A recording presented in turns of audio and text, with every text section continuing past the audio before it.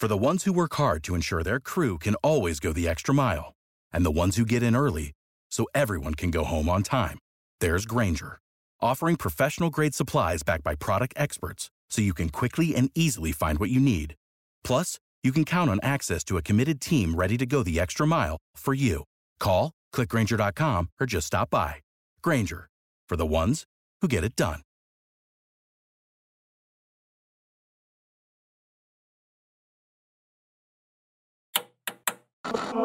With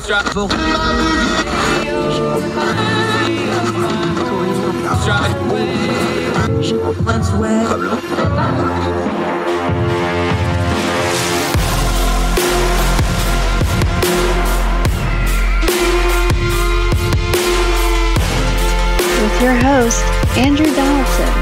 This is Heard Tell.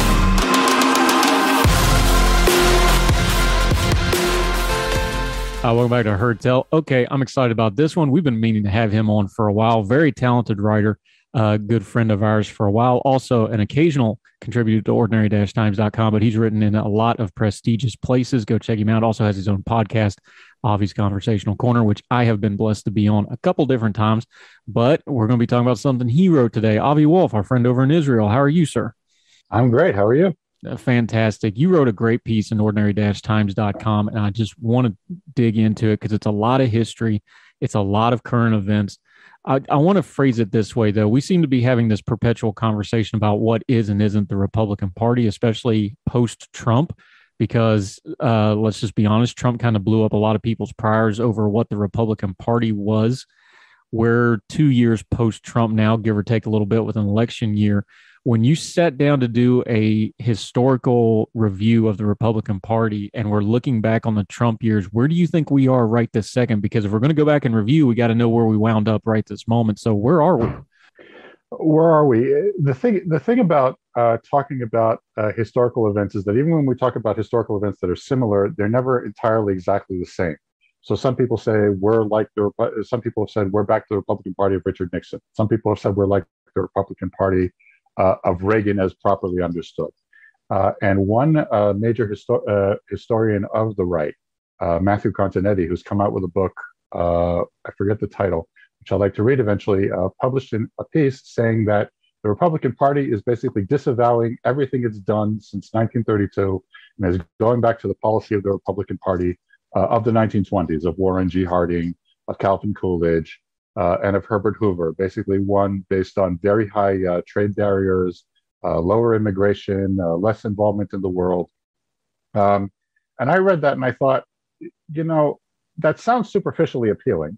As I noted in the piece, Warren Harding and Donald Trump were both people who cheated on their wives repeatedly.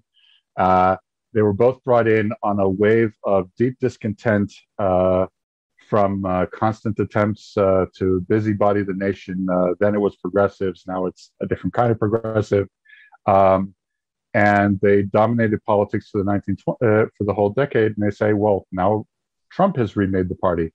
And I took a look at the details. And the truth is that it's not quite that simple, that there are more continuities from 1920s through the post-World War II era to today than you might think.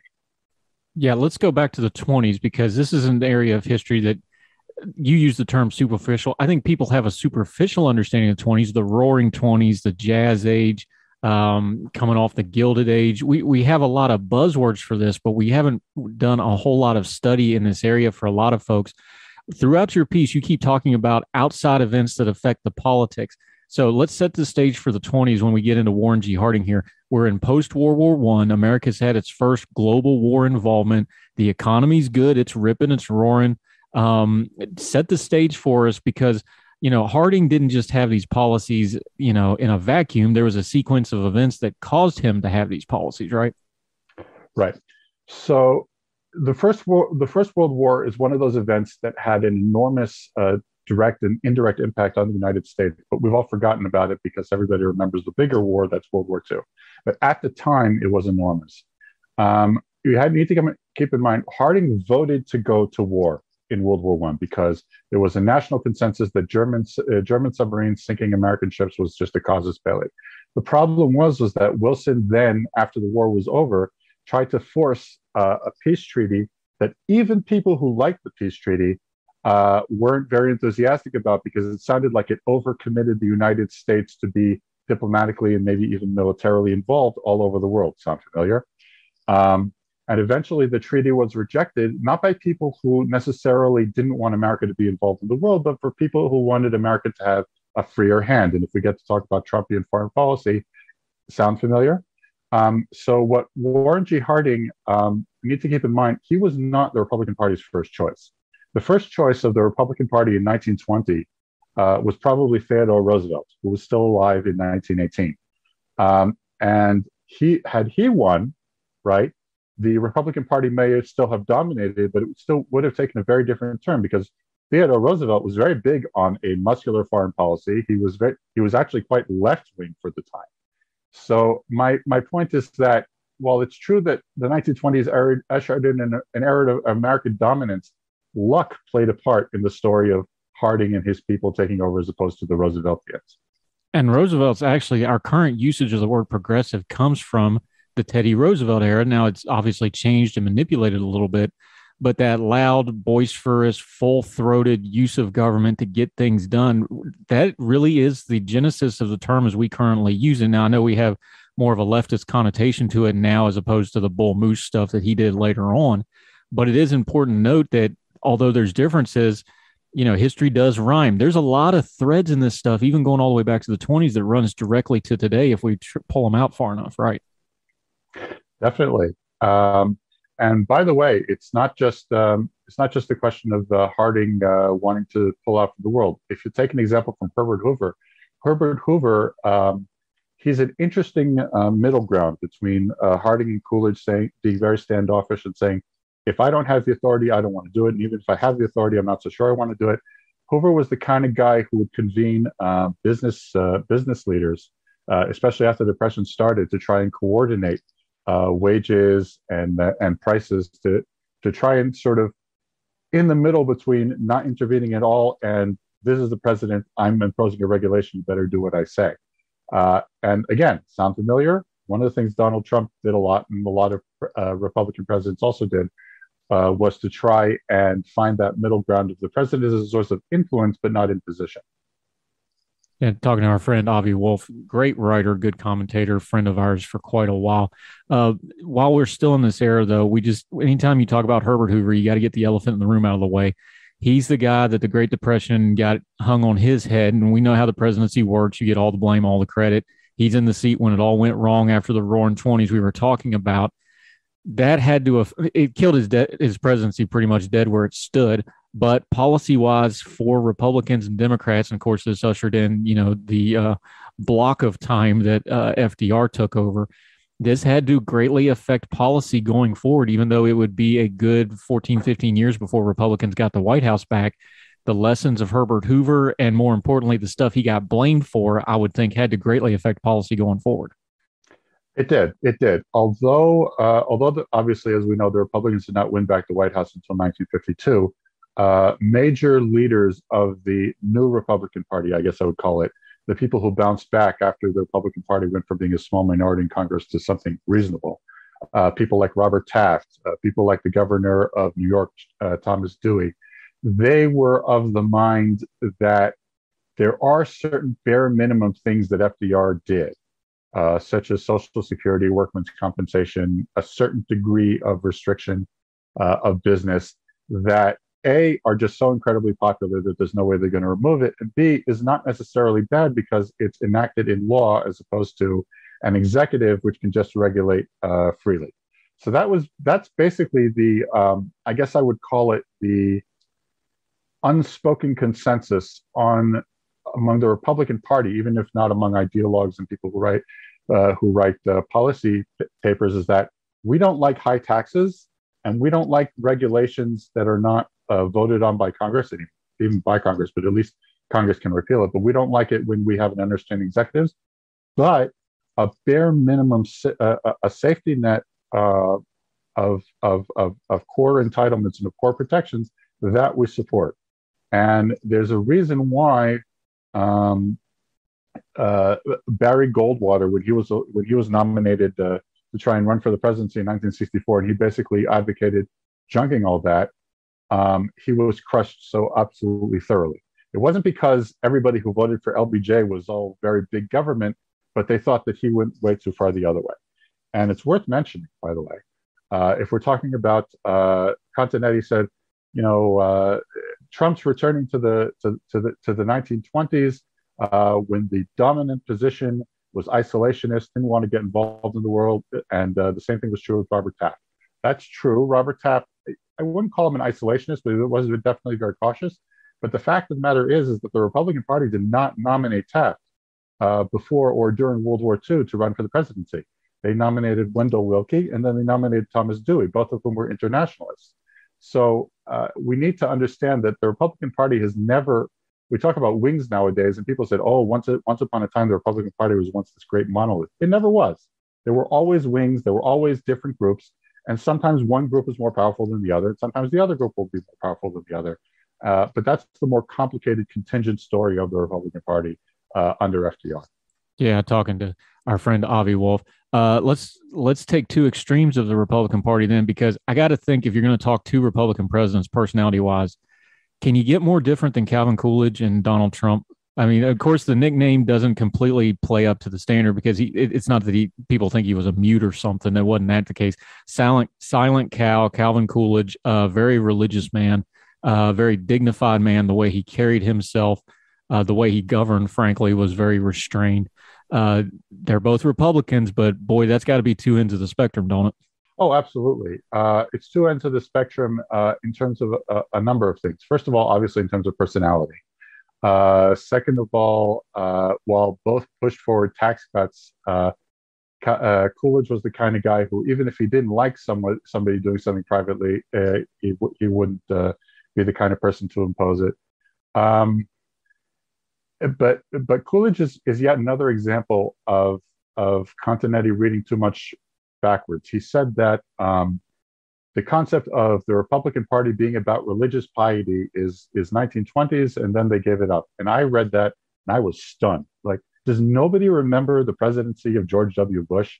How everybody said that he's going to impose a theocracy, and how all of a sudden it's going to be under Christian nationalism. If anything, Trump was much more laid back about that issue. But you're definitely right that they're both Republicans. It's a sign of different groups of Republicans. Sometimes one group takes over, and sometimes another group takes over. It's not a massive historical sea change. Yeah, talking to our friend Avi Wolf, we're going to take a quick break. Heard Tell comes back. We're going to continue to talk about this thread of history in the Republican Party, what does match up, what doesn't, how we got here from there. More with our friend Avi Wolf, his excellent piece that's out in Ordinary Times, Make the 1920s Great Again, a superficially appealing story of the Republican Party. Great title, my friend. We'll be back with Avi Wolf right after this.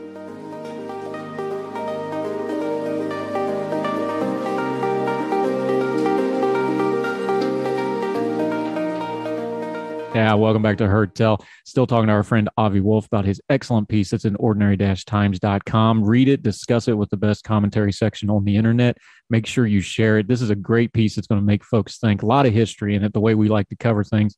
We talked about foreign policy and interventionalism, and of course, we know America has always had these moods from time to time about interventionalism. But what about non-war foreign policy, especially post-World War II? Eisenhower comes to power. The Republicans finally have the White House back after a long break. And we understand you got to call him an internationalist in some regard because he was the great general of World War II. He had a lot on his plate. He has the start of the Cold War. He has Korea. There's a lot going on in the world besides just military intervention. How did the foreign policy of the Republican Party start to change and start to shape what we now call the post-World War II consensus? Okay, so Dwight Eisenhower's winning not only of the election in 1952, but of the Republican nomination in 1952 was incredibly important, not just for America, but for the world, because he beat out Robert Taft, who, as I said, was not quite isolationist, but was incredibly skeptical of NATO and of any kind of what George Washington would call entangling alliances. Ike believed that after two world wars, there was really nobody else with the economic, demographic, industrial power to keep the peace in the world, and that if they did not impose it, to varying degrees, this is going to happen again. And so he wins the nomination and he wins the presidency. But here's the thing. There's a tendency nowadays, because we all in living memory, most of us mostly remember the George W. Bush administration, we tend to think, well, Republicans were always these gung-ho, always go to war types. As we just noted, before World War II and during World War II, they really weren't. But even after World War II, they tended to be generally fairly cautious. Eisenhower rarely directly endangered American troops, only for very specific purposes. For those of you listeners who are old enough to remember, Richard Nixon also ran on and had a policy of trying as much as possible to work indirectly through allies against communist aggression, rather than endangering American troops as much as, say, Lyndon Johnson had done. And even Ronald Reagan, who everybody remembers for his soaring bellicose rhetoric about communism, was nevertheless very careful about getting American troops directly involved. He believed in projecting American power through all sorts of indirect means. And by the way, people remember the 1920s as an isolationist time. It's not entirely true. It's true that they didn't want to get involved militarily, but Warren Harding and especially Coolidge's administration were actually very big on using American finance to try and rebuild the world of Europe shattered through the First World War through American credit and banking, so that these events happen again. So it wouldn't happen again. So there's a real disconnect between our memory of that era and how Republicans actually function. This idea that this is why I say that this idea that Trump is this new idea of not getting involved, not endangering American troops is a break with the post-World War II consensus. If anything, it's a much more exaggerated, much more bombastic thing that, nevertheless, in terms of actual policy, Dwight Eisenhower wouldn't necessarily have been so shocked at it. Yeah, and you mentioned using all that money, all that foreign aid, things like the Marshall Plan, which was, I don't even want to know what in today's dollars that would have cost with the markups and the contractors and everything else. But the reason they could do that is because of the absolute, once in a millennium economic boom that was actual after World War II. This is part of the Republican Party's been a little bit all over the place on their economic policy, though, because let's go back to the 20s again. You had massive tariffs in the 20s, which eventually would cause part of the Great Depression issues. That part was on them and on their blame. But then you have the post-World War II era. Then you have all the way up to today with Trump and his tariffs. The Republican Party's had a wide spectrum, and they tend to bounce back and forth on the ends of it when it comes to things like trade and commerce, doesn't it? Yeah, very much so. I think part of it is that we live in new times. We live in times where in the 1920s, if I recall the statistics correctly, something like 40% of Americans were employed in manufacturing in one way or another. Today, the number employed in services is far higher. The type of economies is different. Even manufacturing is different, with all different kinds of technology and the skills required to work there. So I honestly think that both the Republican Party and the Democratic Party, if you pay attention to what they're doing, they're foundering around, I think, for a solution for a new situation that a lot of us, that we're not going to admit it maybe, but a lot of us are not really sure what to do. The 1920s solutions of the Republicans was basically the same old high tariff barrier system that they had in the Gilded Age. It was using an old solution for a new problem, and it worked for the 1920s. But then the 1930s came, and they needed new things. And I think the Republican Party being all over the place and Democrats being all over the place, it's not necessarily because they're all hypocritical or speaking out of both sides of their mouth, but because we genuinely aren't sure. We genuinely aren't sure what the best ideas are, what can be done and what can't be done. Yeah, and along those same lines, something else that they're having that same argument over, government regulation, the power of government. We go all the way from, the traditional Reagan Republicans of, big government is evil and we need to limit it as much as possible, to now we have the national conservatives, which are, we need to have big government to give me everything I want. Regulation and how you actually handle the government once in power is another of those same things, those same lines. It seems to be the eternal argument, doesn't it?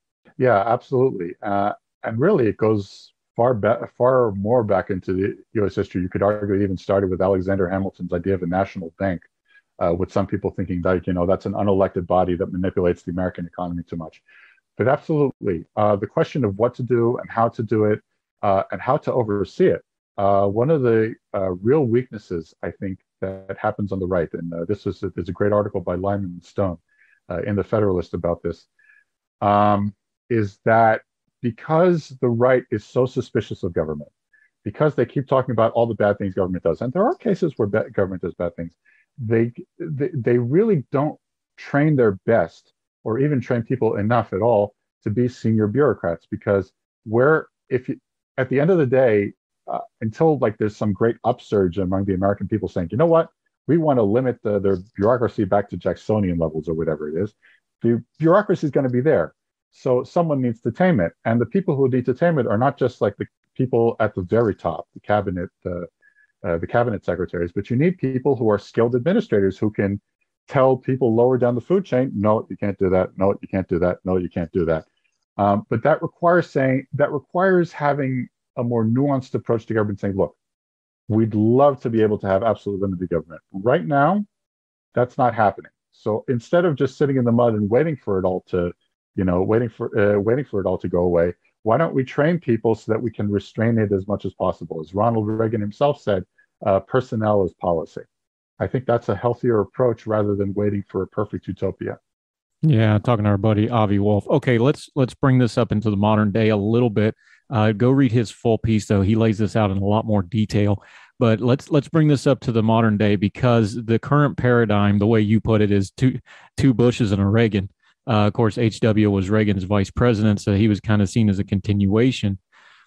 Is it even fair to lump W in with his dad and Reagan, though? Because, and you pointed out in the piece, these policies don't happen in vacuums. If you go back, and I did because I read your piece, and it kind of caught my attention. So I went back and looked at what W actually campaigned on prior, because all we think of is post 9/11 Bush. 9/11 really changed who Bush was. It changed his policies. It changed his outlook. So if you're going to say the Republican Party is this, that, or the other, and it's all one long unbroken line, there's a clear paradigm shift from his father, from Reagan, from the conservative party and the Republican Party of the late 90s, which was basically anti-Clinton in ways that we're not going to detail here because it's messy and ugly, and I prefer to forget about it, frankly. W has got to kind of be the paradigm break for the modern Republican Party in a lot of ways, and the way that Trump and the Trumpism and whatever you want to call it is a reaction to the years of the Bush stuff, right? Yeah, I think there's definitely a lot to that. It points, as I said, to the importance of contingency. Events matter. If, God forbid, a foreign country had attacked the United States on the same scale as 9/11 in the 1920s, I assure you that most hardened isolationists would say we need to, attack and counterattack. And I think that I really do think that without 9/11, W may have changed. They may have become more hawkish, but I don't think he would have transformed himself in that way. And I think the same would have happened if it was a Democratic president in office too. And it's true that Trump is kind of a reaction to it in much the same way that Harding was a reaction to the progressive era of Roosevelt and Wilson. But that just goes to what I'm saying, is that these clean transformations, these clean, neat schematic ideas they're too neat. They're not. They don't take enough into account how messy and how chaotic and how much luck plays into politics. And you're right. Trump is a reaction, but it's not an unfamiliar reaction. Yeah, Avi Wolf talking about his great writing in ordinary-times.com. Make sure you check it out. Let's put a bow on this in this way.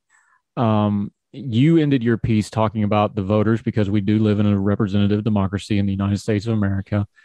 Ultimately, the voters decide this stuff. But what's the limits on that? Because we had Donald Trump got elected, and everybody goes, well, obviously the voters want this, but then he turns around as a one-termer to, Joe Biden, and they can turn around and say it again. Well, like, obviously the voters want this. What's the limits to that last word in democracy, as you phrased it, with the voters? And how do we put that into the historical perspective where we have that spectrum and it's moving around inside the spectrum, but we're trying to keep perspective on everything? Well, I would start by an obvious comparison to the 1920s. When Warren Harding won in 1920, it was perhaps one of the, if not the biggest blowout the Republican Party ever got in Congress. The numbers in the House and the Senate that they got are simply unreal. Your eyes will pop out. when Donald Trump won the election in 2016, he did not have anything close to that kind of a majority. And that matters because one of the things that we can debate what's good and bad about the founders, but one of the most important things that the founders did was place very high thresholds for changing things seriously, especially in terms of constitutional amendments. And despite Donald Trump winning the presidency and winning united government, he lost the House in 2 years, right?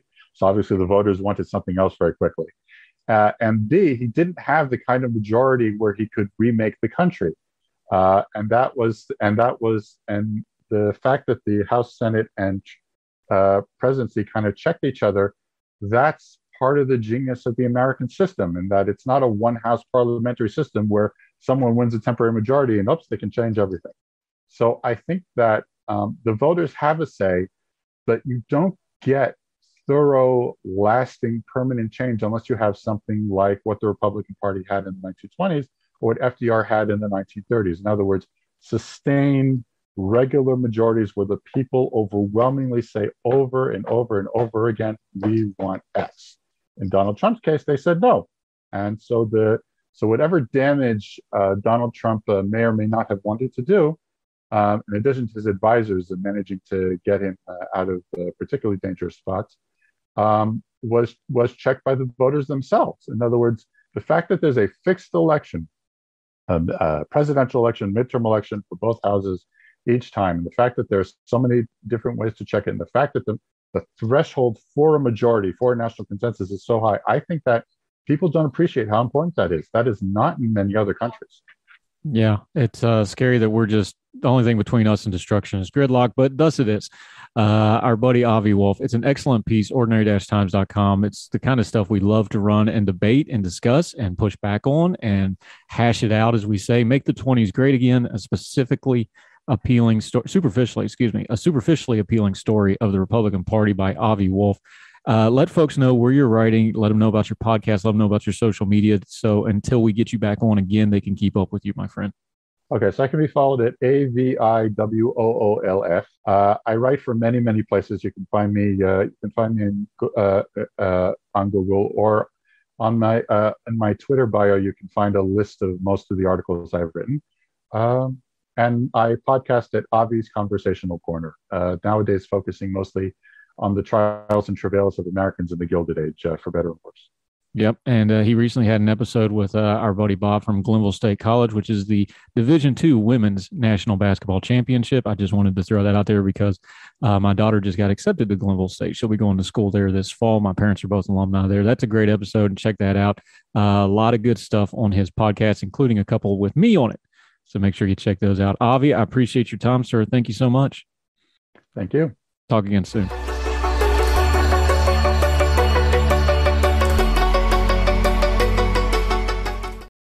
For the ones who work hard to ensure their crew can always go the extra mile, and the ones who get in early so everyone can go home on time, there's Grainger, offering professional-grade supplies backed by product experts so you can quickly and easily find what you need. Plus, you can count on access to a committed team ready to go the extra mile for you. Call, click Grainger.com, or just stop by. Grainger, for the ones who get it done.